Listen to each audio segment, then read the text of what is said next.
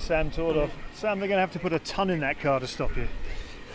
I'd rather they didn't. Yeah, it was a good race. You know, that's the first time we've run so much ballast, and I wasn't quite sure what was going to happen, especially around this circuit. I knew I'd have to be really kind on the tyres to make them last, and as the race worked out, it almost worked in my favour.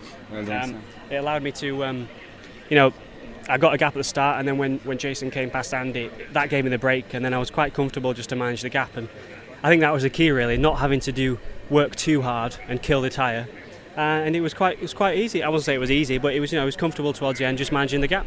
Tyres was the thing that was the main thing for you, wasn't it, with all that weight on board? Yeah, exactly. We're going to have to have another 9 kilograms on now for race 3. So the good thing is we were obviously quick, and we shows we can carry the weight in the car, and we just need to do a few little tweaks, I think. But I'm confident with the race 3 grid, wherever that pulls us, when whatever number it is they reverse for the top 10 or so. I'm confident we can get another strong haul of points and maybe get in the top 5 to finish the weekend off.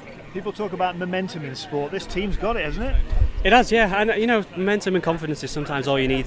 It can be the difference between winning and not. And at the moment, my confidence is sky high, and I really am enjoying driving this car, and it's all just gelling really beautifully together. And you're one on your local track, Sam. Exactly. If I'm going to win anyway, this is the one to win at. So all the family and friends are here, and a lot of sponsors come as well. So it's a perfect day out.